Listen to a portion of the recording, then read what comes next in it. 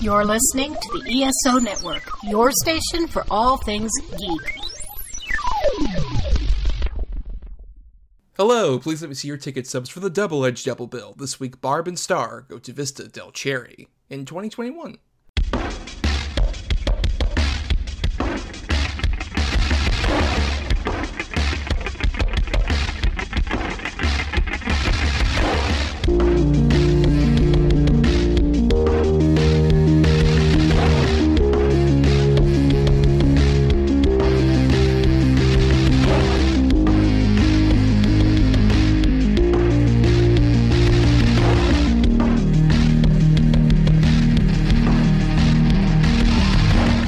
Each week, Adam Thomas and Thomas Mariani will come to the table to discuss the randomly selected yin and yang of a double feature. Then, both will have to pick a number between 1 and 10 in order to seal their fates for the next episode. When we'll have 2 good movies, the other 2 bad ones. Let the chaos begin. I am Thomas Mariani, and my biggest accomplishment wasn't dying. And I am Adam Thomas, and I just want to know if the seagulls on the beach can hear my prayer. I mean, that's what we all really want to know. It's the eternal question that all men must face. Yep. Thomas, are we official? Would you call us official? I don't know if I'd quite call us official, but I have many strong feelings toward you. Oh, okay. Well, all right. You're gonna go dance on the beach real quick and climb up a palm tree like a cat up a palm tree. That's thinking about climbing a palm tree. Well, we'll get into all of that in a second, but welcome everybody to the Double-Edged Double Bill, where every week Adam and I cover a good and a bad feature related to a topic that we decide on here. And, every year, about midway through and then at the end of the year, we like to talk about just movies that came out this year. We don't usually get a chance to cover movies from the specific year we're recording in. We've already done one this year, though, like Psycho Goreman. But otherwise, We've mostly been keeping the newer movies to our early plug, our Patreon, patreon.com/TEDBpod. We have a show On the Edge of Relevance, where we talk about modern movies. We've done about 9 episodes of that so far. We'll continue to do throughout the year, to talk about some newer releases. But, much like 2020, 2021's also been a very interesting year in films, though particularly, at least in this case, we've both gone to the theater again for the first time in a while. When we talked about Fast 9 on the show, that was at least your first movie in theaters. Yeah, correct. And only movie in theaters so far. I plan on going this upcoming weekend. Hint for anybody. Maybe something's happening. But it's been a wild year, man. I don't know if it's been a good year for movies yet, to be fair. Yeah, I think much like 2020, a lot of the interesting ones are sort of like a bit more hidden. You gotta kind of find them amongst some of the glut of streaming releases necessarily. But it's been interesting going back to the movies. I've been roughly about honestly 5 or 10 times, honestly, just because I got that AMC Stubs thing back, and I've been able to go and have fully vaccinated, which, by the way, we'll have a spot for the ESO Network. We've been playing for a while about that, but we recommend everybody, if you haven't, please do. Yeah, because, I would like to go back to the theater without being terrified for my life. Yeah. So let's do that. And that's the major concern. All about Adam, not about the well-being of other human beings, whatever. Nope, Adam wants to go back to this show. That's exactly why. But I don't know, I think it's a very transitional time as well, just because even the movies that have come out so far in theaters and have, grossed a lot of money. I'm curious, Adam, do you know what is the highest grossing movie so far, at least domestically? Because if we go internationally, it's a lot of, the Chinese market has had a lot of, big movies that have come out and made more than most of the big, international releases. But of the domestic box office, highest grossing, what do you think? Is it Black Widow? It is not Black Widow. That's number 3. Fast 9, then? No, that's number 2. I don't know. That's interesting. It's by a matter of about $200,000. Separates Fast 9 and the number 1 movie. Oh, well, shit. I have no idea, dude. It's A Quiet Place Part 2. Oh, yeah. I did know that. Yeah. That's wild. Yeah, it's 154.0 something versus 153.8, basically. It's a million. It's that thin a margin. But so yeah, that one's been the biggest sort of unrequited success compared to also with the international box office and stuff. It's been interesting because with Fast 9, and we're recording this when the results for Black Widow's second weekend have come out, both have had major dips, more so than some of the other ones in their franchises. So it's curious. It's it's a bit of like, obviously we're still in the middle of the pandemic. There's a lot of issues going on with that. But also maybe people aren't as hesitant to like go to the theater multiple times with some of those movies. Well, that too. And plus with Black Widow, you got to figure the Disney Premier Access is available. Right. So a lot of people are probably watching it at home. And then with Fast 9, I genuinely think it's just kind of franchise fatigue as well. Right. It was interesting. Disney, for the first time ever, released their Premier Access numbers, and it was like in theaters the opening weekend it made about 80 million, and on streaming it was 60. Wow. So there's a lot to like sort of analyze with that, but regardless, we're here more to talk about two completely separate movies, neither of which came out in theaters, that have a bit of an interesting edge to both of them. We'll be talking about the bad pick that Adam ended up picking last time, which was Cherry, which is available on Apple TV Plus. And then the good pick is Barb and Star Go to Vista Del Mar, which was for a while on like VOD. That's where I originally saw it back in like April or so. But now it's streaming on Hulu. Yeah. Yes, and also keep in mind, everybody, because these are newer movies, we don't usually do spoiler warnings, but it's probably appropriate for this time. We're going to go into full spoilers with both of these. Starting with Cherry. I'm 23 years old, and sometimes I wonder if life was wasted on me. I take all the beautiful things to heart, till I about die from it. If I could save time in a bottle, the first thing... Hey, I'm really happy you're here.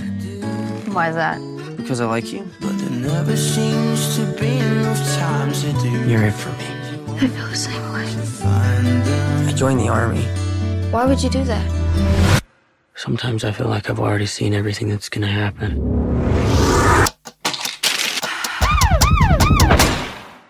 And it's a nightmare. So, Cherry came out on February 26th of this year, from directors Anthony and Joe Russo, who are mostly known for, some smaller movies that have come out recently, like Avengers Endgame. I don't know if you saw that one, Adam, or Infinity War. They're like smaller independent films. No, I haven't seen those yet. What are they about? It's like an ensemble cast thing. It's kind of like Robert Altman-y. Just like a bunch of... yeah, I'm good. No. So this is the first thing the Russos have done since they were big people with Marvel. They did Captain America the Winter Soldier and Captain America Civil War and the last two Avengers movies. So with those alone, they have a box office gross of over like $3 billion, basically. Between... Yeah, they're kind of big deals. Right, but even then, before that, to give them credit, they were also very big TV guys. Like, they directed the pilots for both Community and Arrested Development, and they were big producers on both those shows, and so they've been around for quite a while. Their only movies prior to their Marvel work, though, were like a movie called Welcome to Collinwood that was like a George Clooney executive produced movie nobody's seen, and also the infamous You, Me, and Dupree with Owen Wilson. Oh boy. So not as much, but the movie career is incredibly varied, from incredibly minor bomb disasters to the biggest movies of all time. But Cherry is their first sort of big drama. It's based on a novel by Nico Walker, who apparently it's very autobiographical about his life, where he was in the military and then came back, had PTSD, and became a drug addict. And it stars Tom Holland, which is also notable because it's his first sort of big dramatic turn, because obviously most people know him as Spider-Man. No, this isn't the guy who directed Child's Play. It's a different guy. Everybody. Oh, that would be amazing. But this very sort of like gritty, grounded drama, sort of their attempt to be taken more seriously with the Russos and Tom Holland. And Adam, this was your pick. And does it fit the bad category? Does it? Well, drama, I don't think even like sort of encapsulates what they're trying to do with this movie. This is a downer of a movie for several reasons. Subject material, and it's a terrible movie. I mean, did they take the Russos have no style or substance to heart in this movie, or what? I mean, they try so many different camera tricks and filters and all this weird warping shit. And I mean, it's almost like painful to watch. It's so many different types of styles crammed together constantly. Yeah, that's the big thing with it is, even though those movies made so much money, There have been some criticism from Marvel naysayers about how, like, oh, their movies kind of have, like, a very flat color palette, a lot of it looks gray. Like, a lot of people point to the Civil War big airplane battle and how it looks kind of gray, which as much as I am a fan of those Marvel movies, I tend to agree that they don't have the most diverse color palette, especially considering you got stuff like Guardians of the Galaxy, particularly Volume 2 and some other things that actually show off the more diverse visual range, versus I think the Russo brothers in their style tend to be guys who, like, are competent directors but extremely good producers. That's what their Marvel movies really feel like. It's kind of like getting everybody together and balancing them out very well. It feels it's more like their producerial brains working. And I think that's the thing when watching Cherry, is it does feel like they sort of took those accusations to heart and decided, we're going to make something that's really ambitious and stylized and wild. It's going to be like a weird Oliver Stone movie. Almost, there's a lot of points where it feels like that. It's kind of like, hey, let's do a combination of Born on the 4th of July and Natural Born Killers. And what ends up coming out feels less like a movie made by people who have made, like, literal, like, multi-billion-dollar grossing movies, and more like Apple gave $40 million of this budget to a bunch of first-time filmmakers, because it just feels like, let's try everything, because we're just at a film school, as opposed to, you guys are, like, in your mid-40s and you're doing this bullshit. It feels really, really taxing. Yeah, you know what it reminded me of, man? Like, I know you've seen it. There's episodes of Bob's Burgers that have done it. There's a Night of the Living Dead version that came out where, they get like 30 different people to do 30 different styles in the course of one episode or one movie, where there'll be different animation or different drawings or different whatever. Or they're even like projects on YouTube and stuff where it's like, let's recreate Shrek, but let's do like every scene's a different style of animation, that kind of thing. That's what this movie almost feels like, dude. It's pretty well acted. Like, Tom Holland's really trying in it. It's just he doesn't fit the character for me at all. He is woefully miscast. Woefully miscast. Stephen Dorff recently had those comments about Black Widow where he's like, oh, I'm embarrassed for Scarlett Johansson or whatever. This is embarrassing. This is legit incredibly embarrassing for Tom Holland, who just... I feel so bad, especially there are points where, like, Jack Rayner's character, who plays this drug dealer that encounters him, tries to say, like, hey, did you get all the stuff out of my fucking safe? You took all those drugs? And he's like, it's not my fault, it's not my fault. And it's like, you're just doing Spider-Man. You look and now you sound like the 16-year-old kid who we watch in the fucking Marvel movies. 1,000%. And, one of my favorite things ever is that they age, supposedly, Tom Holland 14 years in this movie. Oh, he just has longer hair and a fucking mustache. But it's still Tom Holland. Well, especially, like, at that point, this is the end of the movie after, like, they show him incarcerated. And it's like, keep in mind, he's gone through both war and, like, all this drug addiction. He's supposed to be almost 40 at this point. And Tom Holland was actually 23. Like, the character is supposed to be 23 throughout most of it. And he actually was that age. And he doesn't even look that age, unfortunately, because he still looks like fucking high schooler Spider-Man. So they try and age him up even more. And the ending shot is really him getting out of prison and going over to his girlfriend. And he just gives this smile at the end. That's the literal last shot of the movie. And it's just like, oh, these are, one, fake mustache. Two, it looks like digital wrinkles.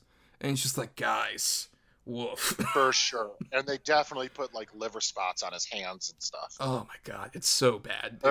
It's so bad. It's disastrous. Through all of this awful shit, true love carries through, man. And I really, that's the message that you need. I've mentioned I feel bad for Tom Holland. Also, Sierra Bravo, who plays, like, his girlfriend Emily throughout the whole thing, also just looks so young. Like, she looks even younger than Holland in a way. She's like, you two are like babies. And it's just like, oh, we're going through the thick of it. She's really good in it too. Like, that's the thing, they do put in good performances. It's just they're so miscast. They're both so ridiculously miscast to where, like I said, you're supposed to believe that these two now have been together for over 2 years and now they're junkies and all this shit. And it's like, they literally both look like if they just took a shower and cut their hair, they'd be fine. Like, they look like they're like 14. Like, they just try to be so emotionally manipulative in this movie. And ultimately, I came away from it not giving a fuck about anybody in it. Like, I did not give a fuck about any of the characters. Look, and what my favorite thing is too, I know heroin dealers are like villains and stuff in real life because, it's heroin. It's a drug that kills people. But the fucking one guy is like a super villain. Like, black in his car. Yes.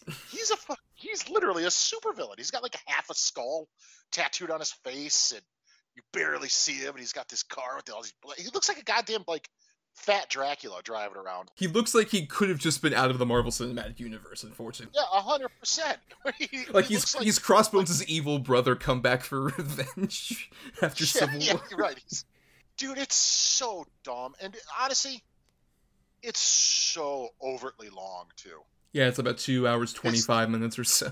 Oh, they could have taken 40 minutes out of this easily.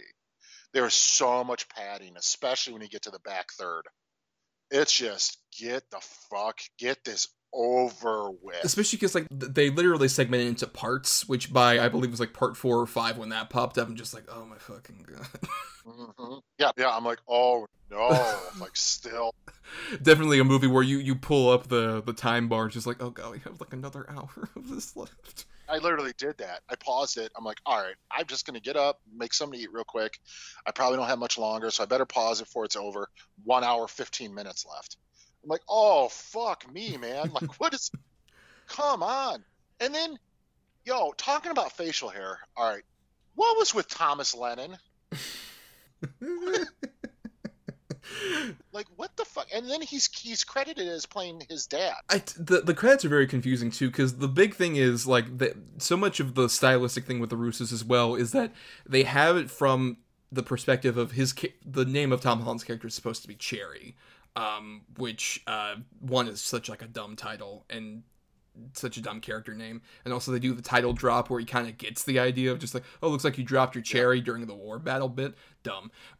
But there's so many times where like they'll cut to somebody and their little thing on their desk will say like Dr. Whomever, or when they do go to the bank it says like bank fucks America, this kind of thing. And so much of like there's so much of Tom Holland's narration that's about him kind of like being like above it all and like, oh, I'm getting this Purple Heart, I didn't do anything, I only survived. Which, by the way, they drop that whole thing. Mm-hmm. Like he does it in the beginning until he gets out of the army, and then they basically don't do it again, except for one scene where he's robbing a bank, right? And that's it. But there's still a lot of like him talking to the camera and the narration, all this stuff. It's so obnoxious in a way that feels like it wants to be like, oh, we're doing a interesting and analysis of this character and his worldview, and really it just feels like this is some fucking Catcher in the Rye fan fiction, quite frankly. Oh, dude, yeah, 1,000%. And the thing is, look, I'm not a veteran. I never served, right? And we all know that veterans do go through a lot of hardships when they get out, when they're come home and stuff, when their deployment ends and everything. Right, like Nico Walker, who wrote the novel and everything, and I'm sure there's a lot of Nico Walker, who wrote the novel, sure, 100%.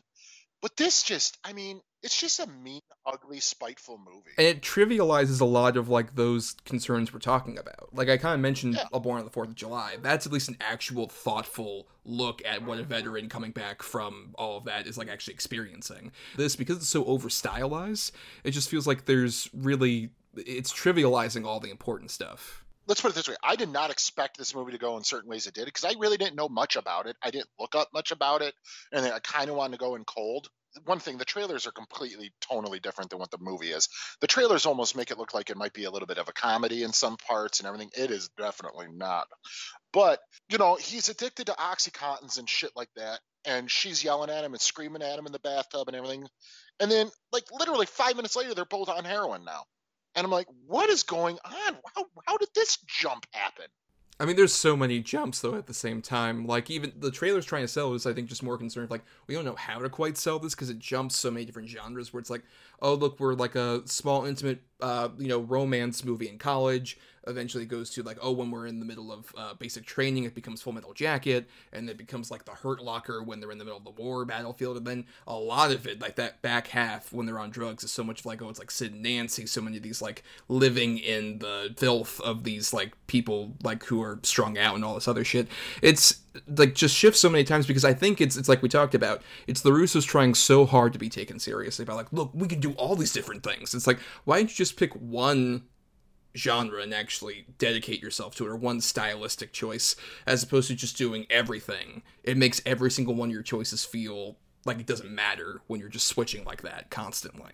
And there's actually a part in the movie that really sort of sums up exactly what you just said, where they just don't really, they're just half-assed in everything. when the one guy, the drug dealer, the kid from Midsummer, Pills and Coke or whatever. Yeah, Jack Rayner. We never found out how he got shot. Doesn't matter. What? It's such a weird thing, yeah, where, like, he's in the middle of the bank robbery, and then he leaves, and then they're, like, trying to get away, and then about 5 minutes later they find him, and he's apparently been shot, I guess, by the police is the implication. I don't know, it's still just poorly put together, and it's like they have to dump his body, and there's no real consequences to that. There's no consequences. Yeah, especially when, like, I know Nico Walker apparently did go to jail and everything for robbing several banks, but it's just, like, this guy's so reckless, he shows his face all the time, and no one's really caught him after so many times he's robbed fucking banks. He's still in the same goddamn town. He's even moved different towns. Yeah, I know. He lives in the same house, drives his own vehicles and shit to rob these banks, wears his own clothes, and it's young little Tom Holland. Nobody else looks like this kid. At least that's old enough to be robbing banks, unless, they start campus in high schools, and maybe you'll find him, or somebody who looks like him. But it's just... it's a stupid movie. To go back to Tom Holland, actually, I want to, have a bit more of a discussion, because Holland, he'd been acting as a child in other things, like The Impossible, the Ewan McGregor movie. He was the little kid of the Ewan McGregor, Naomi Watts, and obviously he became Spider-Man, and we all fell in love with him in Civil War and all these other, Spider-Man movies. He's been a very popular Spider-Man. I think he, quite frankly, is going to have such a struggle to really progress out of the MCU. Or, just do something different. Because I think he's a very talented in those parts, in the Spider-Man stuff and some other things. But between, this and Chaos Walking, which was, this infamous movie that got delayed so long and was reshot several times and just came out to nothing during the pandemic. And then Uncharted coming. Eventually. I mean, that's another one where it's just maybe, who knows, he's going to be there with Mark Wahlberg, who was supposed to be the main character at a certain point. What was the other Netflix one? The Devil All the Time or something like that? That one came out during the pandemic as well. One of those that was briefly popular and then left. And for the record, very bad movie. Did not like it whatsoever. What sticks out is Robert Pattinson going full King of the Hill character. And he's the best part of that movie. It's really fun. But otherwise, yeah, I just don't know how do you think this guy can progress forward? Because I think he's going to have more of between other Spider-Men. I think he's going to have more of the Tobey Maguire thing where he'll be in some things but kind of fizzle, as opposed to Andrew Garfield, who took the failure of those movies and just I'm going to do weird shit. Yeah, I'm doing just weird shit and be really good in it. Yeah, or even someone you mentioned already, even Robert Pattinson, who, post Twilight kind of did a bunch of junk, and then all of a sudden you're like, oh, this guy's great, because then he's like, no, I'm just going to do cool shit. I don't see Tom Holland being able to do that. It's not that he's not talented. I do think he's really talented. I just don't see him having sort of the natural gravitas to do other types of work other than sort of the peppy guy and stuff.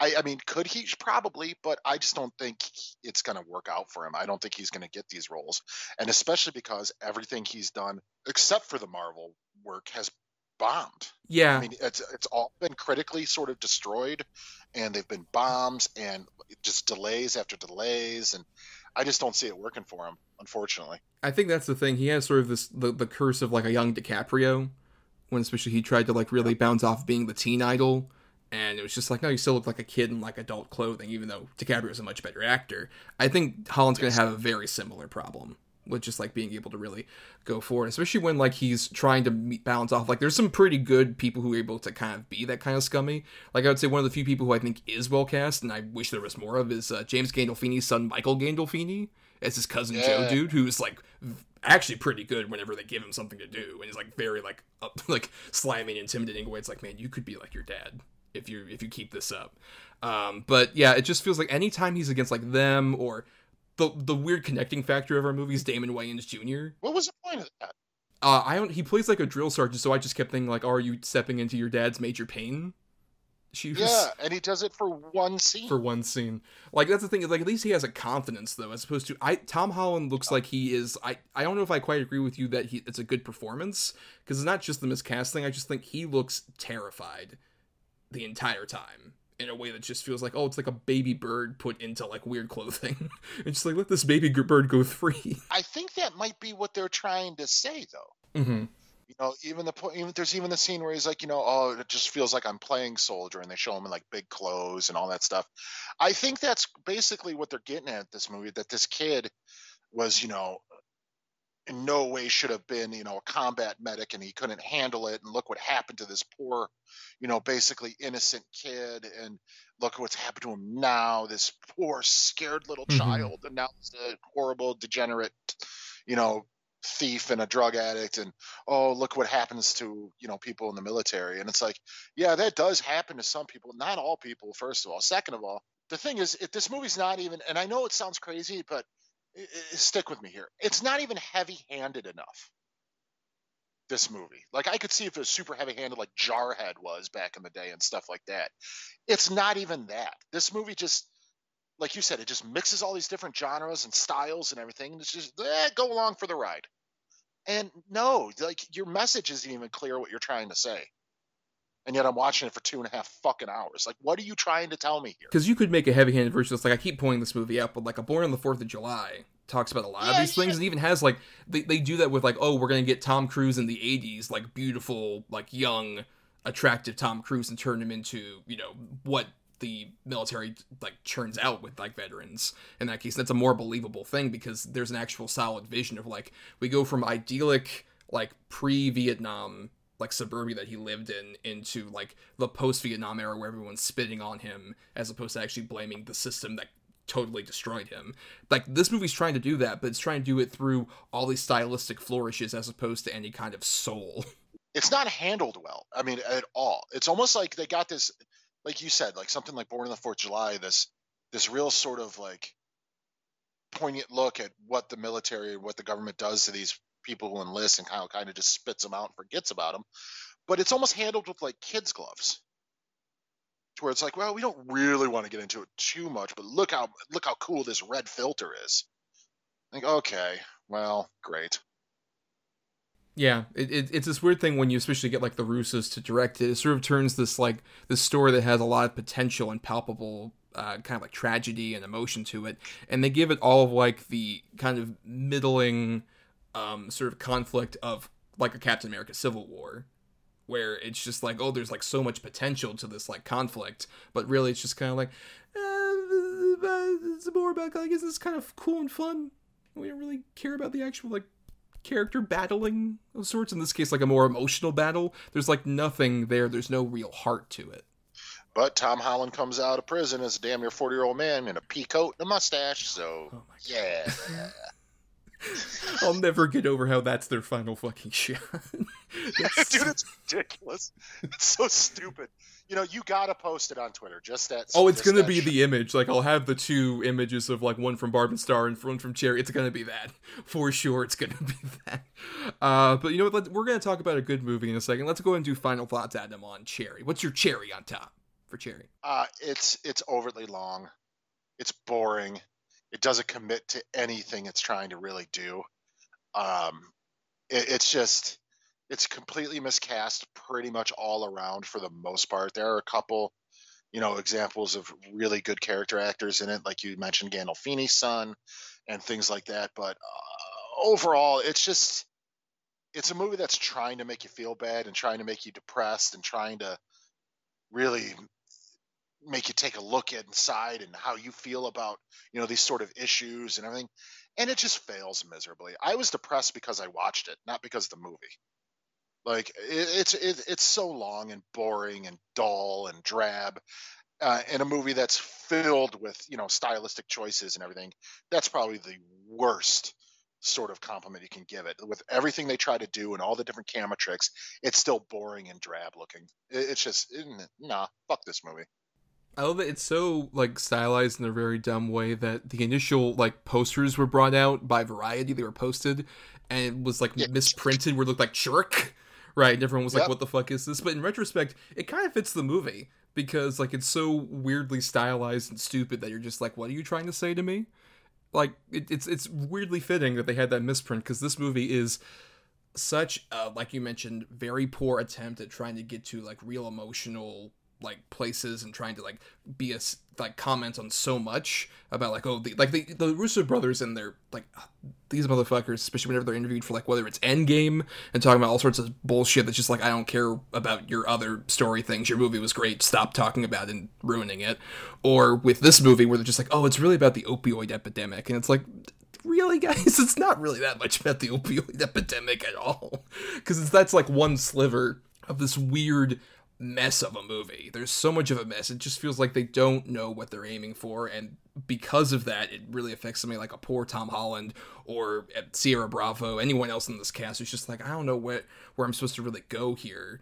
To the point where it's just like, I think they need to just stop directing movies for a bit and maybe just stick to being a producer. Because, like, I think that's what they're very talented at, is just kind of like corralling people, basically, and giving, like, everybody a fair shake, as opposed to, in this case, it just feels like, it's like I mentioned, it's so amateurish. In a way, it just feels like you're just trying to test out different stylistic things you can do that you weren't able to do with Marvel, instead of doing something like that actually speaks to any of these interesting ideas you're talking about. It is definitely, like, one of the worst of the year for me. I mean, there's some contenders. I've seen some pretty bad things, but this is like very much bottom of the barrel crap. I haven't seen a lot this year, but this is definitely the worst one I've seen so far, for sure. Yeah. But before we continue on to a good movie from this year, let's hear a promo for an ESO shaking you up right after hours. We're the Con Guys, coming to you straight from the nerdy heart of Hollywood, California. We are your home for news, opinions, and interviews from the world of Comic-Cons and fandoms, your ultimate insiders for all things Con! Alright, and we're going to turn the mood up. We're going to have a lot of smiles because we'll be talking about the comedy Barb and Star Go to Vista Del Mar. Hey, Barb. Yes, Star. You know what I just love? What? Movie trailers. Me too! I like how they're little movies about another movie before a different movie. Sometimes I find myself watching a trailer for a movie while I'm watching a totally different movie. What? Me too! Barb, what if we had a movie? What? Then we'd have to have a trailer. Oh, gosh. I can almost see our trailer now. I'm Star. Short for Starbra. Assume yours is Barbara. Nope, just Barb. Plain old Barb. What is she drawing? I hope she gives me bigger teeth. Love big teeth. She loves big teeth. Even if it's just 2 eyes on a bunch of teeth. It would be so nice. I'm Barb, and this is Star. Room number again, please, sir? 611. 6'11"? Oh, my... Barb. Oh, my gosh, he's 6'11". 6'11"? We're in 124.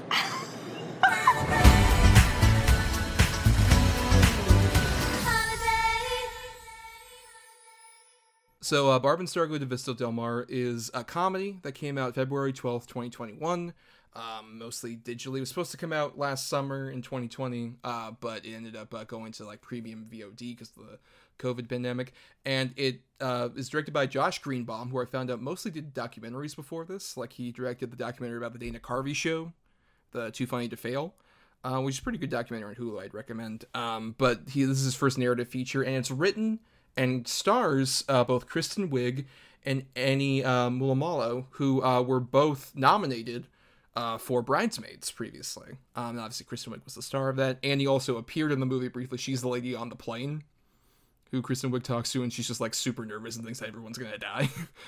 Yep. And so this is sort of a vehicle for them, and this is apparently based on characters they created when they were part of the Groundlings, the Barb and Star characters, who are really these two, like, middle-aged women who live in the middle of, I forgot, was it, like, Idaho, like some Midwestern town?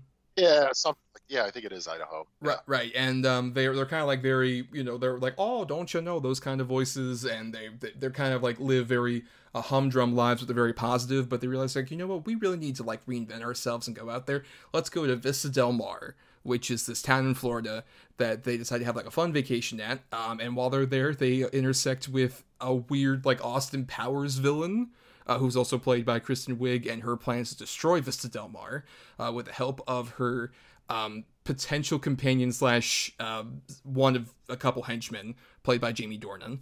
And this is a movie I picked. I think it's very fun and lively and one of my favorites of the year. Adam, you hadn't seen it before. What do you think of Barb and Star Go to Vista Del Mar? The thing about Barb and Star, this movie is fucking nuts. Like, Yep. it is nuts. Talk about, in our last movie, how they don't really commit to anything. They commit to everything in this movie. Like, every little joke, everything. They don't, if it works or not, it doesn't matter because they just are full bore into it. It is this, I've never seen anything like this movie. It's pure, just sort of chaotic, just wonderful, silly. It's nuts. I mean, it's fucking nuts. Kristen Wiig and I'm sorry, what is her name? I have a hard time pronouncing it, so I forget it. Yeah, I'm not. We apologize if we mispronounce the name. It's Annie, and it's spelled Mumolo. We'll go with Mamalo, I think. That's probably wrong, but whatever. Apologies to Andy, who I'm sure is a regular listener all the time. Yes. Kristen Wiig and Mamalo, they're so good, and they have such fun chemistry, not only with each other, but pretty much with anybody in the movie. But the MVP who oozes chemistry with absolutely every other person they interact with is Jamie Dornan. Jamie Dornan, this is like, I mean, it's not going to be because it's this movie, but this should be a star-making turn for him. He's so fantastic in this movie. Not only has he got the looks and he's got the Irish accent, and he can play a real good, capable romantic lead, or you'd see him kind of doing anything, but this dude is fucking fully committed to the silly too. Like, he is all about just going for it and doing whatever is thrown at him. I mean, guys, in the middle of the movie, there's a 3.5 minute long music video of his character. It's talking about, seagulls wanting to hear his prayer, and, dipping my toes in the sand and flicking them. And you're like, what the fuck is going on? Like, and then a lady comes out of nowhere and starts singing with him, and she's never to be seen in the movie again. Nope. Like, it's fucking crazy. I think, like, the thing that sold me on this movie before I watched it was I read a review where someone described it as, it's a Muppet movie, but the humans are Muppets, and it's like, that's so accurate. It's a very silly, zany movie in the vein of like a Muppet movie or even a cartoon. It's a rare example of like a live action movie trying to recreate a cartoonish sensibility and energy, and it accomplishes it so perfectly. Yeah, I mean, it really, really does.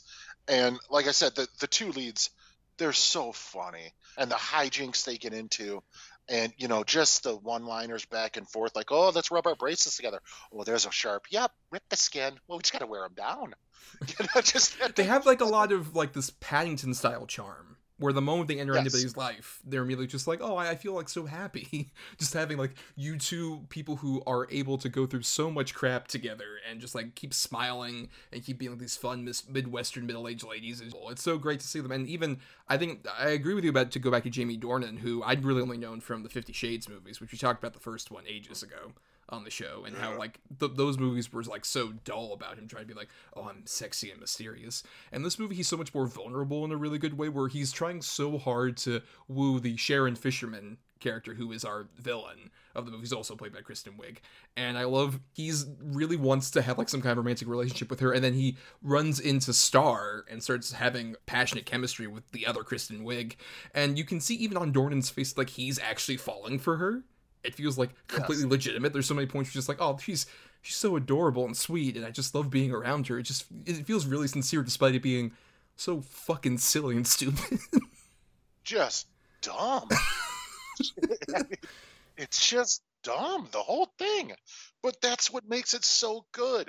Like I said, they know it's stupid. They know it's silly. They know that it's preposterous. The whole movie is preposterous. And they know it, and they're fully committed, and they play it straight up, and that's what makes it just magical. Dude, I mean, I laughed out loud several times. I picked this intentionally because I knew, like, this is an Adam movie. This is a movie that Adam will immediately fall for. Not only was it an Adam movie, I instantly told my wife about it and a couple other people, and they all watched it, and they're like, this is the greatest thing I've ever seen. Like, what is this fucking movie? I'm like, I don't know, but it's perfect. We should mention right from the beginning, it immediately hooks you with shout out to the young, once again, apologies for mispronouncing his name, Rain Doi, who plays Yo-Yo, is this little kid who is initially introduced on a bike on a paper route, singing along to the Barbra Streisand, Barry Gibb Guilty song, and it's so fucking funny that he's so committed to it, and then it turns out he's one of the other henchmen for the evil Kristen Wiig villain character, and he's so fucking funny. Every time he shows up, he's this adorable little pudgy kid who I just love seeing every time. Just like instant, this kid is like comedy gold the moment he does anything with his face. Yeah, dude, and talk about that. I mean, I messaged you while watching it. Yes. Right away. I'm like, all right, chubby little, like, doesn't really give a shit newspaper boy singing along to Guilty, then pulls up to a tree in his laser scan doing the underground sort of James Bond bass. I was like, I'm sold. And then I messaged you right away too. I was like, now wait a minute. If this is a dream sequence, it's still pretty funny. But if they're really doing this, then this might be the greatest thing I've ever seen in my life. And they are really doing it. Like, I couldn't fucking believe it. I could not believe, because, you know, it's Kristen Wiig, so I'm like, oh, this is a dream of hers or something. No, there's a Bond villain plot going on at the same time that intersects with these two, like, 40-year-old furniture salesmen from Idaho. I mean, what the fuck? But I will say, I don't know that this movie would have worked as well theatrically. I really don't. Mm-hmm. I think it's too bizarre and too crazy for it to really have made a huge splash at the box office. I really don't think it did. I think watching this VOD or on Hulu is kind of the perfect way, because people can find it that way, and it's only going to grow sort of in cult sort of notoriety, but I don't know that at the theater it would have worked. Well, I think that's the problem as well. It's just, I don't think that's just an issue of this particular movie being as strange as it is, because, like, watching this, it made me realize just how much, like, theatrical comedy has been a dying genre for so much of it, because, like, I think especially in, like, domestic areas, like, Americans don't want to watch comedies in the theater anymore. It's a bummer, unfortunately, but, like, because there's been so few, like, it used to be, like, back when we were younger, that, like, there would be a blockbuster comedy every summer, and at this point, that has, like, pretty much, like, died out. Like, I think the last big one was, like, a Good Boys, I think, like, pre-pandemic. Yeah, even that wasn't, like, I mean, by comparison, like, it nearly made $100 million, which for modern comedies is, like, a breakthrough, honestly. Because that's probably the last, like, really good one I've seen, too. Right, but, like, it's just a thing of, like, comedy is such, like, a dying theatrical genre, which is a bummer, especially for, I agree that I don't think this movie would have been necessarily that successful, but this is one of the most cinematic-looking comedies I've seen in ages. Like, the color correction, it's a gorgeous looking, and I think that makes the jokes sell all the more. It's like, oh, this is bright, beautiful, candy-colored Vista Del Mar. Like, right from particularly the big thing where they go to the hotel, and there's the big musical number about how great the hotel is, and ends with, like, them saying motel. It's like, oh, wait, that's next door across, like, 2 football fields of parking lot. Get the fuck out of here. It's so good. It's so lush colored, and I mean, it feels like what, you know, whenever somebody might fantasize about a beach resort vacation, you know, the beautiful blue sky and blue water and, you know, the bright sand and all that. Like, that's what they did in this movie. That's what they showed you. It looks like a postcard, like 100%. It looks like they literally just went into the brochure that they get. And it's so perfect, and it's so funny and so well shot. And, you know, the good thing about it is, as a comedy, you know, you kind of want to be endeared to the characters, at least somewhat. Some comedies, you know, the mean-spirited ones, they might still work a little bit. But dude, you're instantly endeared to basically the main 3 leads in this. I think they're great. But to get on to sort of our interconnecting thing, the Damon Wayans Jr. thing, to me was the weakest point of the movie. I don't disagree. I think, because his character is sort of this weird informant who keeps revealing stuff about himself. And I don't think that joke works as well, but I admire Wayans' commitment to that bit. And I think he still has, like, some funny things. I think particularly once he, like, has, like, the fight with Jamie Dornan on the beach. It's, like, this really awkward tumble. And then they're like, well, tell me if you want to get something to eat afterward. And then he goes into the crowd. He has funny bits. I think that's the thing is, even there are jokes that don't work in this movie. I wouldn't say it's a perfect movie, but at the same time, even the jokes that don't work, there's a real commitment that I respect about everybody involved in the movie, to where it's just like, it fits the energy, it fits the vibe the movie's going for. Oh, dude, no, I completely agree. There's a lot of jokes, you know, that are kind of, that wasn't necessarily the funniest, but because of their commitment to it and that they're really going to sell the whole thing, it makes it funny. it makes it work. It makes it more endearing, because you still even get a chuckle out of the bad jokes because of how much they're into it and how much they're trying to sell it. It's just, I don't even know how to like describe this movie to somebody, really. Like you could say, oh yeah, it's about these two, middle-aged ladies who go to Florida, like kind of how you did in the beginning, the basic synopsis, but it doesn't cover anything. Like that is such a loose thing to where if you tried, like, well, why do you think I'd like it? Well, there's a music video in the middle of it, and there's killer mosquitoes, and Paperboy James Bond henchman who's also driving a submarine. There's just a little bit of everything. Graphic sex scenes. I mean, buried treasure. Which it was like, such a great bit. That's another great visual look, by the way. Just how like they're drifting off on the bar, and the bartender's waving off to them.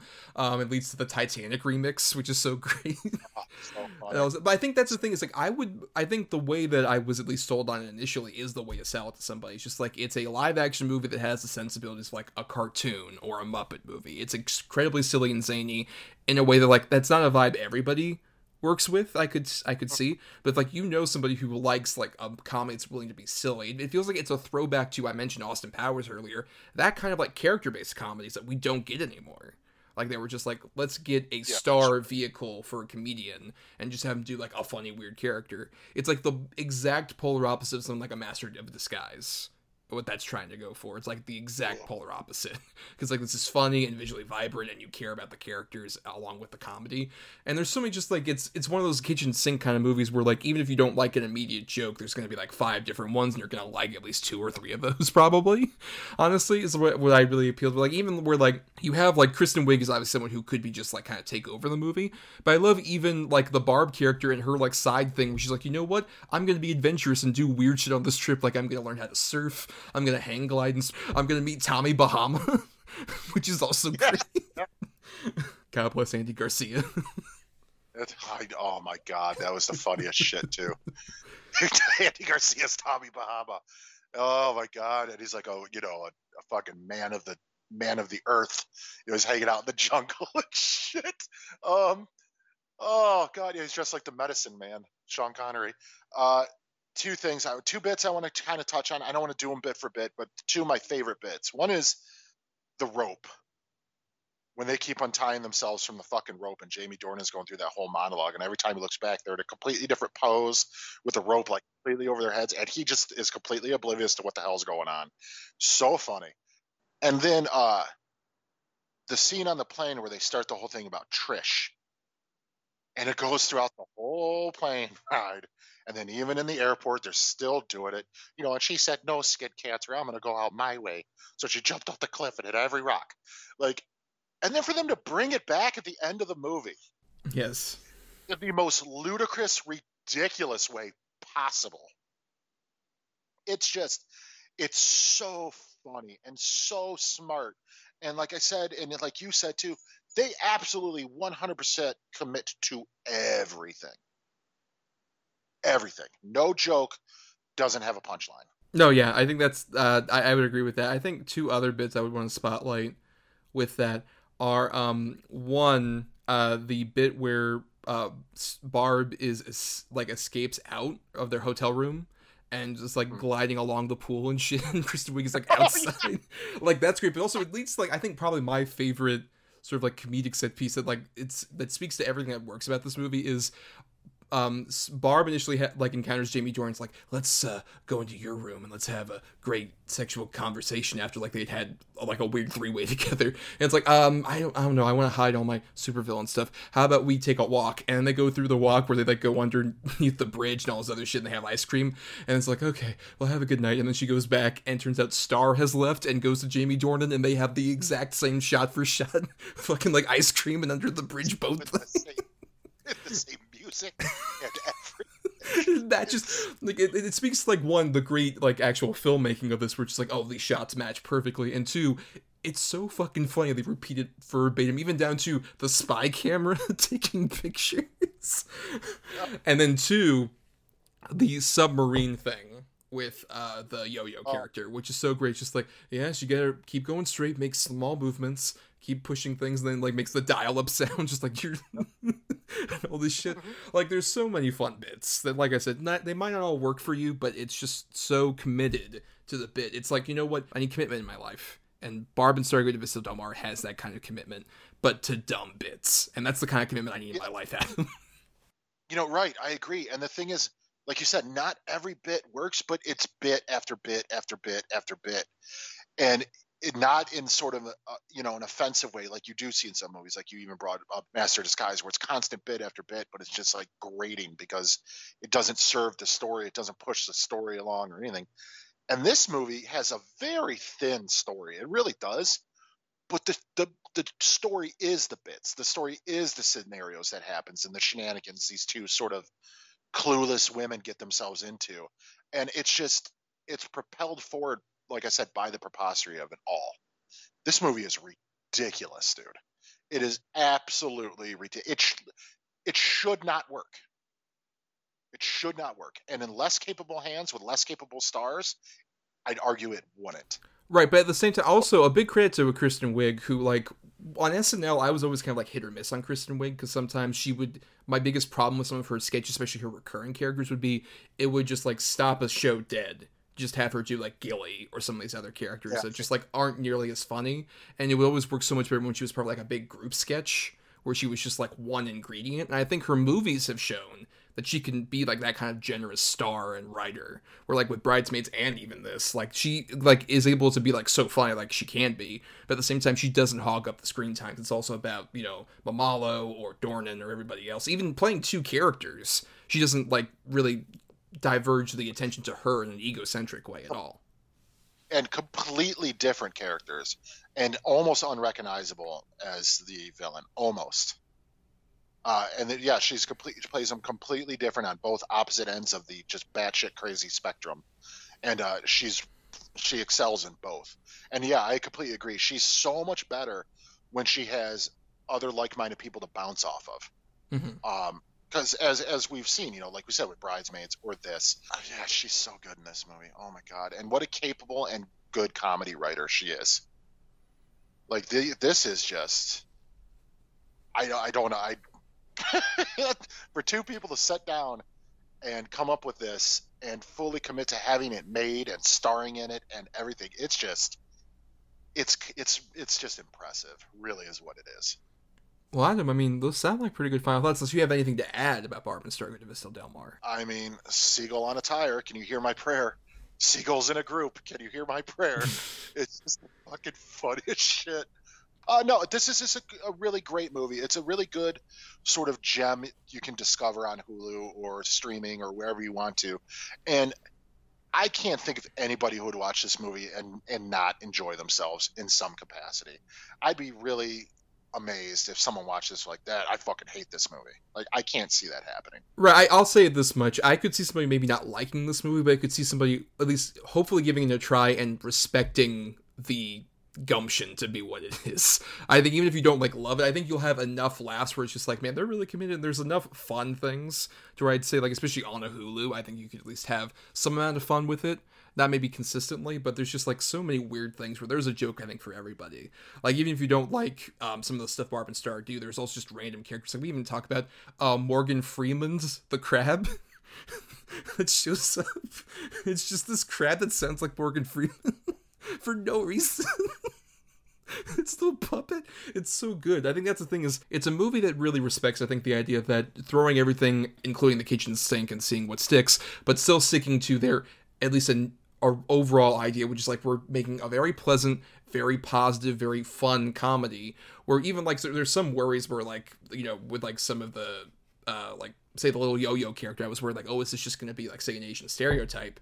And no, it's just like, he's a really fun, bouncy character. There's no, like, even with our villains, there's weird empathy toward everybody in the cast. Even like our asshole characters have some kind of humanity to them that makes it like so joyous to watch. It has, like I said, it has a lot of the same charm of a Paddington movie, where you're watching and it's just like, this is very silly, this is very like over the top, but it's like so genuine. in a way that's like makes it so consistently fun over the course of that hour 45 minutes. I think it's very good. It wasn't my favorite movie of the year, but it's in sort of like a top 5 area, and I agree. I think it's very rewatchable, and I think I would definitely recommend watching it with a group of friends, because the second time I watched it, I did watch it with a group of friends, and it was such a charming, fun time. And even some people who are like, I don't think every joke works, but I respect the weird wavelength the movie's going on. And I think, I would at least say give it a chance. It might not be your thing, but I think you'll at least have some kind of fun with Barb and Star. Go to Vista Del Mar. But now, Adam, before we go to our next segment, here is a message from the ESO crew that we fully endorse. Welcome to Dr. Geek's Laboratory. Hello, everyone. Dr. Geek here with a shout out to all the scientists who worked tirelessly to bring a COVID-19 vaccine into reality. Let's face it, creating something of this magnitude is a miracle worthy of Dr. McCoy himself. And now, Dr. Geek needs you to do your part. Remember, each shot is one small step back to normal, one giant leap to putting the pandemic behind us. We can do this. For more information, visit vaccines.gov to find your nearest provider. All right, everybody, now it's the time in the show where we do the double review, where basically every week Adam and I bring up the best and worst possible double feature from the sort of topic that we're doing. So Adam has 2 good and 2 bad movies from 2021, and I also have 2 good and bad ones to both recommend you see, and other ones we recommend you don't avoid, just completely. So Adam, go ahead and go first. What are your 2 films that are good and the 2 films that are bad? Okay. Now, like I said before, I haven't seen a lot this year, but there have definitely been some standouts in both categories as far as good and bad. For good, I have another movie that I think really sort of fits the idea of like just a feel-good movie with a lot of heart, a lot of bits in it, that some of them don't always work, but most do, and it's just kind of when it's over, you feel good. And it's the animated Netflix Mitchells versus the Machines. One of my favorite movies of the year still. I absolutely adore this movie. I think it's just full of heart, and maybe being a father to a little girl might, probably adds a little bit to it. And it's fantastic. It's just really, really sweet. My second one is just a perplexing movie that it works with the cast it has, especially, and that's the Bob Odenkirk action comedy Nobody. I can't believe this movie works on as many levels as it does. Like I said, especially with Bob Odenkirk as sort of your main heavy, but he's completely believable in it. Like, I believe he's the baddest motherfucker alive, and it's crazy. It's Bob Odenkirk from Mr. Show. Like, how does this work? And the RZA is his brother. What? Like, it's just, I don't understand why it's so successful, but it's got something to it that I can't even put my finger on. And it might be sort of the absurdity of it all that, this is like basically John Wick with Bob Odenkirk. And it's just super fun, super exciting, great action, great needle drops. I highly, highly recommend it. For anybody who thought it looked dumb, you got to see it. It's also one of my favorite movies of the year. And then for my bad movies, I have 2 sequels. One of them was an Amazon Prime original that came out way too late and relied way too much on basically copying every joke from the original to a lesser degree and completely unfunny degree, and a neutered version of them all. And that is the Coming to America. It is dreadful. It's sort of depressing to watch, and especially when you find out like Ryan Coogler did a script of it and it was turned down in favor of whatever the fuck this is. It's just nothing in this movie works. And for a comedy to not even get a chuckle of sort of how bad it is out of it, it's a death nail for me. I said earlier Cherry might be the worst movie I've seen this year. I take that back. It is Coming to America. It was abysmal and just such a slog to get through. And then my other one is a movie I actually just recently watched like 2 days ago. And I was kind of excited for it because I've seen them all, and I like them to varying levels, of course. But just the idea of the star, again, almost like a nobody, but, Chris Rock, one of the biggest comedians ever, wrote and produced a Saw movie. Like, what is this gonna be? And I'll tell you what it is. It's dog shit. It's boring.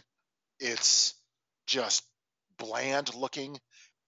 The worst fake facial hair I've seen in a long. Samuel L. Jackson's mustache and Chris Rock's Sharpied on goatee it's laughable. I laughed more at this movie than anything. I mean, that's the voice you're going to go with for the new Jigsaw character. He sounds like a Muppet. Well, detective, you see, truly you're not. I'm like, what are we doing here? And just the idea that Jigsaw doesn't target cops. Really? Have you seen the first 8 movies? Because that's kind of all that happens. Including director Darren Lynn Bousman, who made Saw 2, which is about a cop being targeted. Which is about a cop! And 4, which is about a cop! Also directed by Darren Lynn Bousman. Also directed by Darren Lynn Bousman. What the fuck? This movie, it's terrible. And it makes such dumb decisions. And they try to like, oh, is it Samuel Jackson or is it this guy? Is it his ex-partner? And ultimately, I don't give a shit. And the reveal is even worse. It's so dumb. It's got nothing go for it. It's not exciting. The score is terrible. You finally get the Saw theme at the very end, and it's muted. It's just what a bad movie. Well, I have seen all of your movies. It's interesting, actually. 2 of your movies of your 4 total were the first 2 movies I saw back in the theater, with Nobody and Spiral. I will say Nobody was the first one, and I'm glad it was, because that was such a great welcome back to theaters. It's just like, I agree. I think the movie's very fun, and I think even for you mentioned the Mr. Show element of it, but even for someone who also knows Bob Odenkirk for Better Call Saul and Breaking Bad, where he's gone a bit more dramatic, but it's like, can you really be an action star? There is a whole sequence on a bus that shows you exactly how Bob Odenkirk could do that, where it's like, no, he actually trained. You can tell he actually committed to, once again, this particular premise, and he is a genuine badass. I have some issues with that movie, especially toward the ending, but I definitely agree that I think it's a really fun time. I think particularly you mentioned RZA as his brother, and also Christopher Lloyd as his father. It's the first really good Christopher Lloyd thing I've seen in so long. I was so happy with particularly the ending bit of that. Stellar. And then, yeah, Spiral, I agree, is really terrible. I wouldn't say it's not the worst Saw movie. I think that's the thing, is it's at least not the worst, because I think it's trying to do a few different things.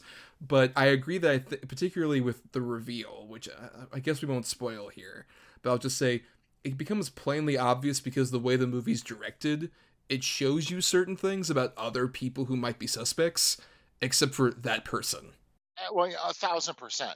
And not just we're not going to go out right now and say who it is, but it's the only suspect that's sort of demise is not shown, and you're supposed to be like, oh no, it's just so fucking stupid. It's quite stupid there. And then with your other 2, I agree. Coming to America was such a massive disappointment, especially considering we talked about Eddie Murphy earlier this year because of that movie. And it was from Craig Brewer, who also made Dolomite Is My Name, which we both loved so much. And yes, it is such a stark contrast to go to that movie, which compared to Dolomite Is My Name, which is oh my god, it looks so great and everyone's so committed. It is, I agree, such a sad affair, and it looks like dog shit. It was supposed to be for theaters, but it looks like it was made to be dumped to streaming. It looks about that bad. And also just some very sad use of we loved Wesley Snipes in Dolomite. And this movie, it is just a really one note back and forth. He's one of the few new characters, and it just feels oh, this is your new material, and you're so ashamed of it you have to recycle these old bits where everybody comes back. Don't forget about the Arsenio Hall witch doctor character. That's new. Right. That's also new, and it's such a great character we all loved, clearly. Not at all on every conceivable level. But my biggest problem with that movie is there's a point where he talks to his wife from the first movie who comes back, and he's so surprised about oh my god, I can't believe you've been with other men before me. It's motherfucker, the plot of the first movie is that you find out she's engaged to fucking Eric LaSalle. You forgot that part of the movie? What the fuck? Right, no, but instead they give you a really, really piss poor de-aged sex scene with him and Leslie Jones. Oh, that has a lot of weird implied rape stuff and drugging and all that other shit. Yeah. Ugh. And then Mitchell's vs. Machines, I did like. I wasn't as hot on it, but I think because the internet culture stuff, I think, felt a lot more pandering, I think. And it didn't, like there were literally points where they'll just cut to memes and shit like that I wasn't as big a fan of. But I love the animation style, and there's a lot of, like, fun, like, character dynamics and stuff. I did quite enjoy that movie, but I have the hot take of I don't think it's one of the best of the year necessarily, but it's quite enjoyable. But I think it's time I moved on to my picks. So I'll start with my two smaller movies that have been streaming or on VOD to some extent. I have first a movie called Shiva Baby, which is a movie about this woman, this bisexual college student, who has to go to a funeral with her family of a family friend. And it's more of like a comedy, especially the initial way it starts. But they go to the wake after this funeral, and there's a weird tension that comes up where both her ex-girlfriend and also the married man who she's having an affair with are both at the wake at the same time. And it is this weird thing where it's a very funny movie. There's all sorts of, like, funny, like, especially, like, humor about being around your relatives, and it's a very Jewish family. There's such a huge tension at the same time that it almost feels like it's a like sitcom episode crossed with a horror movie. It's such a weird, interesting, unique movie. I'd recommend to anybody. It has, like, a lot of stellar laughs, but also just, like, weird, like, social situation chills at the same time, and it's all within 77 minutes. It's a very short movie that I would firmly recommend to anybody out there. And then the other one is a horror comedy that is also that is based around a very silly premise called Slacks, which is on Shudder. And the basic premise is this very trendy store is getting a new pair of jeans on the market, and everyone's preparing for it. They have the whole store on lockdown so everybody can, like, get the store ready in time for, like, the big reveal. And the jeans, as it turns out, are alive and eat human beings. Now, I know that sounds fucking silly, and the movie knows it's very silly, but at the same time, there are a lot of really good kills in it. I like all of the actors and the characters a lot. It has some interesting themes even about, like, capitalism and how, like, sort of, like, these stores, in particular, like, these clothing brands tend to abuse their workers in other countries and shit like that. It surprisingly has, like, a lot of interesting commentary that I wouldn't have expected. And it's a very clearly low budget movie, but they genuinely convince you these jeans are alive. It is, like, stunning that they're able to do it as well as they are. And also, very short, 76 minutes long. And so that's Slacks, spelled SLAXX, is surprisingly a very good movie. And then for my bad, I have two movies actually from Netflix that one was very bad in a way that it was even worse than I kind of expected, and the other one was a real disappointment that just came out actually also a few days ago. For the really bad one, it is Malcolm and Marie, which is a movie that stars John David Washington and Zendaya, two very talented people. And it's a movie that was made during COVID, and the entire premise of it is he's the director and she is a star who he is having a relationship with, and they both come back to his house after a premiere of his movie. And the entire movie is sort of like a Who's Afraid of Virginia Woolf style, like, play kind of thing, where they're, like, having conversations back and forth with each other, and he's so enraged about the reviews that his movie has gotten. And it's made by Sam Levinson, who is the son of Barry Levinson, and two is a guy who's, like, very famous right now for Euphoria, which also stars Zendaya on HBO. And I found this movie to be kind of insufferable in a way that's so much of, like, it's very inside Hollywood, where this is his second film, and his first film, Assassination Nation, which I haven't seen, but I know has gotten very polarizing reviews. And it feels so much just like, this is just an exercise in you trying to vent about, like, all the reviews your movie got. And it's this really frustrating movie where the actors are really good. It's shot beautifully. It's in black and white, and the cinematography is gorgeous. But it's all this ego exercise of this director just trying to really shout about so much, especially they bring, like, some racial implications into that. And Sam Levinson, spoilers, not a black guy, but he has this black actor trying to kind of, like, speak about people commenting on race. And it's just like, dude, what the fuck are you even doing? It is dog shit. And it is such, like, an insufferable mess that wastes a lot of great talent. And then the other bad one is one that kind of fits sort of like with Nobody, in terms of like it kind of has the appeal of like a John Wick movie. But imagine a John Wick movie where they really cared about the lore more than the action sequences. And that's the problem with Gunpowder Milkshake, which has a really talented cast. Karen Gillan's in it, Lena Headey, and they play like an assassin mother and daughter who the mother leaves very early on, and so Karen Gillan's become like a hitman assassin for Paul Giamatti, who's also in there. And there's a whole other thing where like her sort of family of assassins involves of the adopted family of sorts involves like Angela Bassett and Michelle Yeoh and Carla Gugino, who work at like a library. And it's like, oh, this sounds like a lot of fun. And the action sequences are very so-so. There's a lot of like really poorly done action bits, and there's some stuff that's kind of fun, but it feels like it's so secondary to so much of like, let's be quirky about being like, oh, like they meet at a diner and they talk to the waitress about like, oh, you want me to lighten your load? And they take the guns away like it's a neutral space. And then at the library, it's like, oh, you want to check out a book? How about Jane Austen? It's like the small book that has like, oh, it's like a gun in it. And also this shit, it's so cutesy in a way. It just feels like it really just slows down the whole thing, and it looks very gorgeous, and the actresses are all committed, but at the same time it's a real disappointment, not just because of how good that cast is, but also even the director. I apologize if I forgot his name, but he's an Israeli director who did Big Bad Wolves from a few years ago, which is a great underrated kind of like Tarantino style thriller that like had a lot of promise, and this is his follow-up film so many years later, and it is so dull. And it's so just like, it's someone, like I said, watching a John Wick movie and getting the complete wrong idea. It's the antithesis to a Nobody on every level. Well, big shocker. I haven't seen any of those.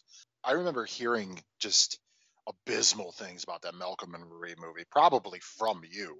But I do remember just people just bombing that movie because it sounds pretentious as fuck too. Like, and I get, you know, I don't really want to watch a pretentious movie about the plight of a Hollywood director. Like, I don't give a fuck. And that's a real bummer about Gunpowder Milkshake. I mean, talk about just having a stellar cast and apparently just blowing it. I mean, that really, really sucks, because I do agree with you about Big Bad Wolves as well.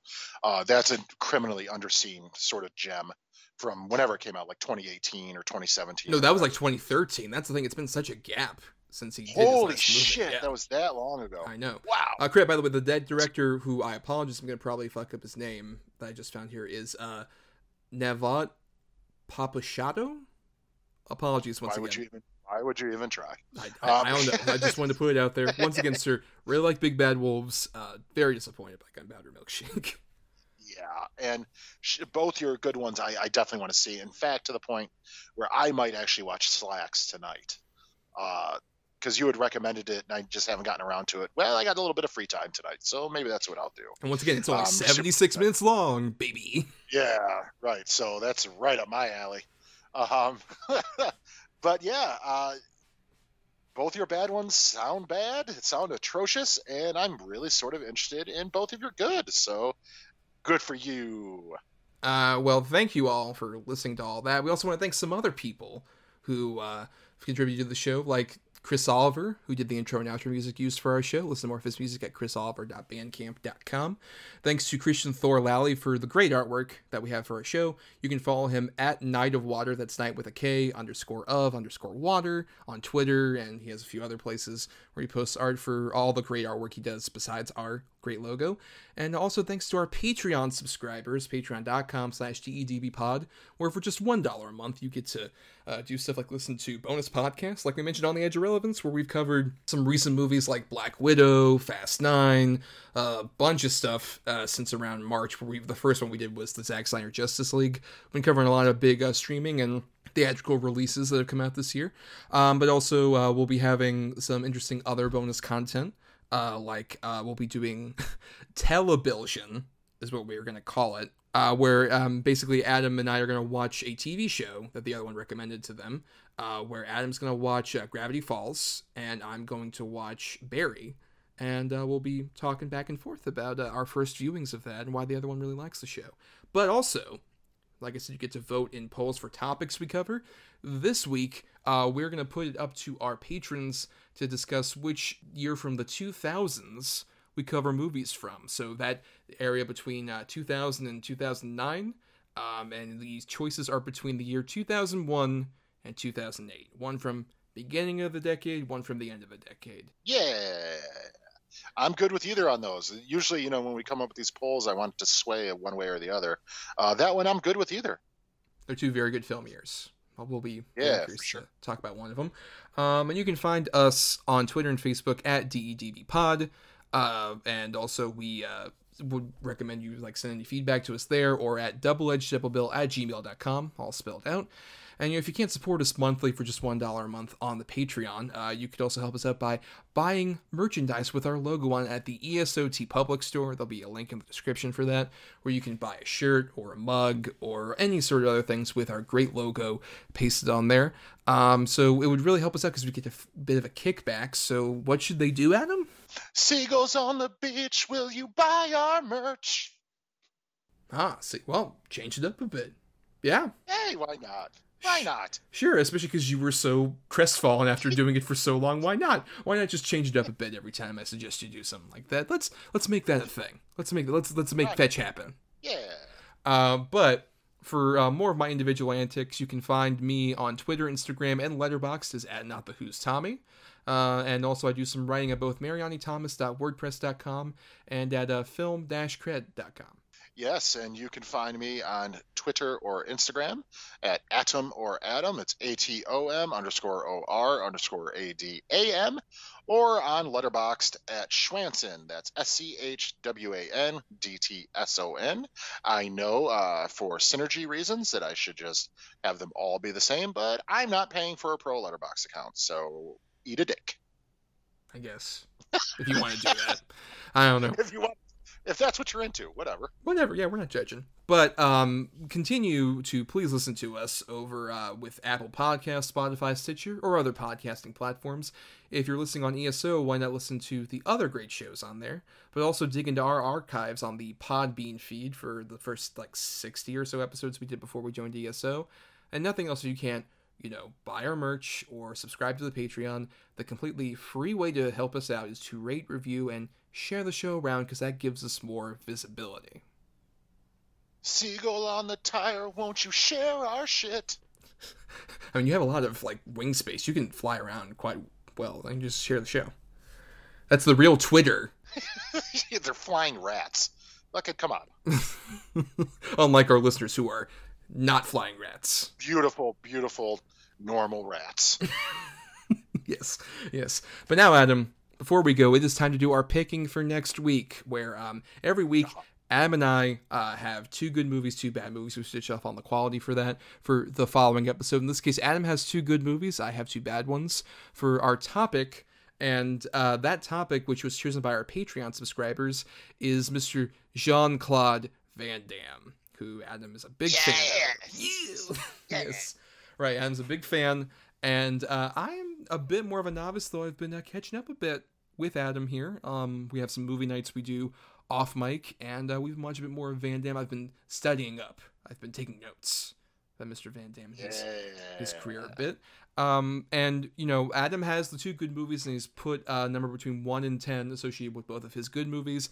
I've done the same for my bad movies, and each of us will pick a number between 1 and 10 that gets us the good and bad choice. But keep in mind, we have the Godfather rule, where Adam and I, from now until May of 2022, which will be our next anniversary episode, we have the option to put up a veto if we hear a choice and say, we don't really want to cover that one necessarily. I'm not a big fan. And the way that we end up deciding this is the person who has the 2 choices, after they read that first choice that is closest to whatever number, will ask, do you want to take the cannoli? And the other person who was picking the numbers will either say, no, I don't want to pick the cannoli, or actually, I'll take the cannoli. And thus, we do not cover that movie and go to the other choice that's available. Yeah. So, Adam, for your 2 good choices, I think I'm gonna, in honor of our favorite duo, Barb and Star, I'm gonna do 2. All right. At number 3, I have one that is based off a comic book. A lot of people don't maybe realize it's a comic book film, or that there even is a comic book with this title, I have the sci-fi time travel time cop. All right, yeah, but this is one I've seen, and I quite enjoyed it a lot, so... Do you want to take the cannoli, buddy? I do not want to take that cannoli. Alrighty. Well, your alternate choice would have been, at number 10, I have one of his considered classics. I have Bloodsport. I have seen that one. That one is quite fun. I do like Bloodsport quite a bit. Featuring future Academy Award winner Forrest Whitaker in a very small role. Yep. I think like the same year he did Good Morning Vietnam. So it's like baby-faced fucking Forrest Whitaker. Chasing Van Damme around Hong Kong. Oh, good lord. It literally in a sequence that's like straight out of a Beatles movie. It's tremendous. But Adam, I've got the two bad. So why don't you go ahead and pick number 2, 1, and 10 for those choices as well? Well, I was gonna say, and because of Cherry, I'll pick a fucking 0, but that doesn't work. That doesn't quite work. Doesn't work. So in favor of Chirk, I'll pick a 10. All right. At number 9, I have one that I have seen with Adam that I guess is technically bad, but we had so much fun with it, and I can't wait to discuss it on the show. I have 1990's Lionheart. Yes, that dude's gonna kill you, Lionheart. Don't you know that? Yes. So, Adam, I'm gonna take a wild guess, and you're saying you're not gonna take the cannoli? Oh, fuck no, I'm not taking the cannoli on that one. Or in honor of Lionheart, you should have offered me KFC. Oh, good. Good fucking God. The weirdest sponsorship ever in that movie. Well, if you had taken the cannoli, we would have ended up with, at number 2, a one I haven't seen, but I've heard not the best things about, Cyborg. That's a good call. I have fondness for Cyborg, but it's kind of boring. So I don't think we would have really had too much other than like the couple bits of trivia. So I think we lucked out here. I mean, look, we'll have so much to say about Lionheart and Time Cop, to be fair. We'll have just do a Lionheart episode. Perhaps. But we'll be talking about that in Time Cop next week. So that ends the show. And in honor of that, everybody, go ahead and have yourself a nice vacation in Vista Del Mar, but make sure to avoid the mosquitoes. Seagulls in a group, we'll see you soon.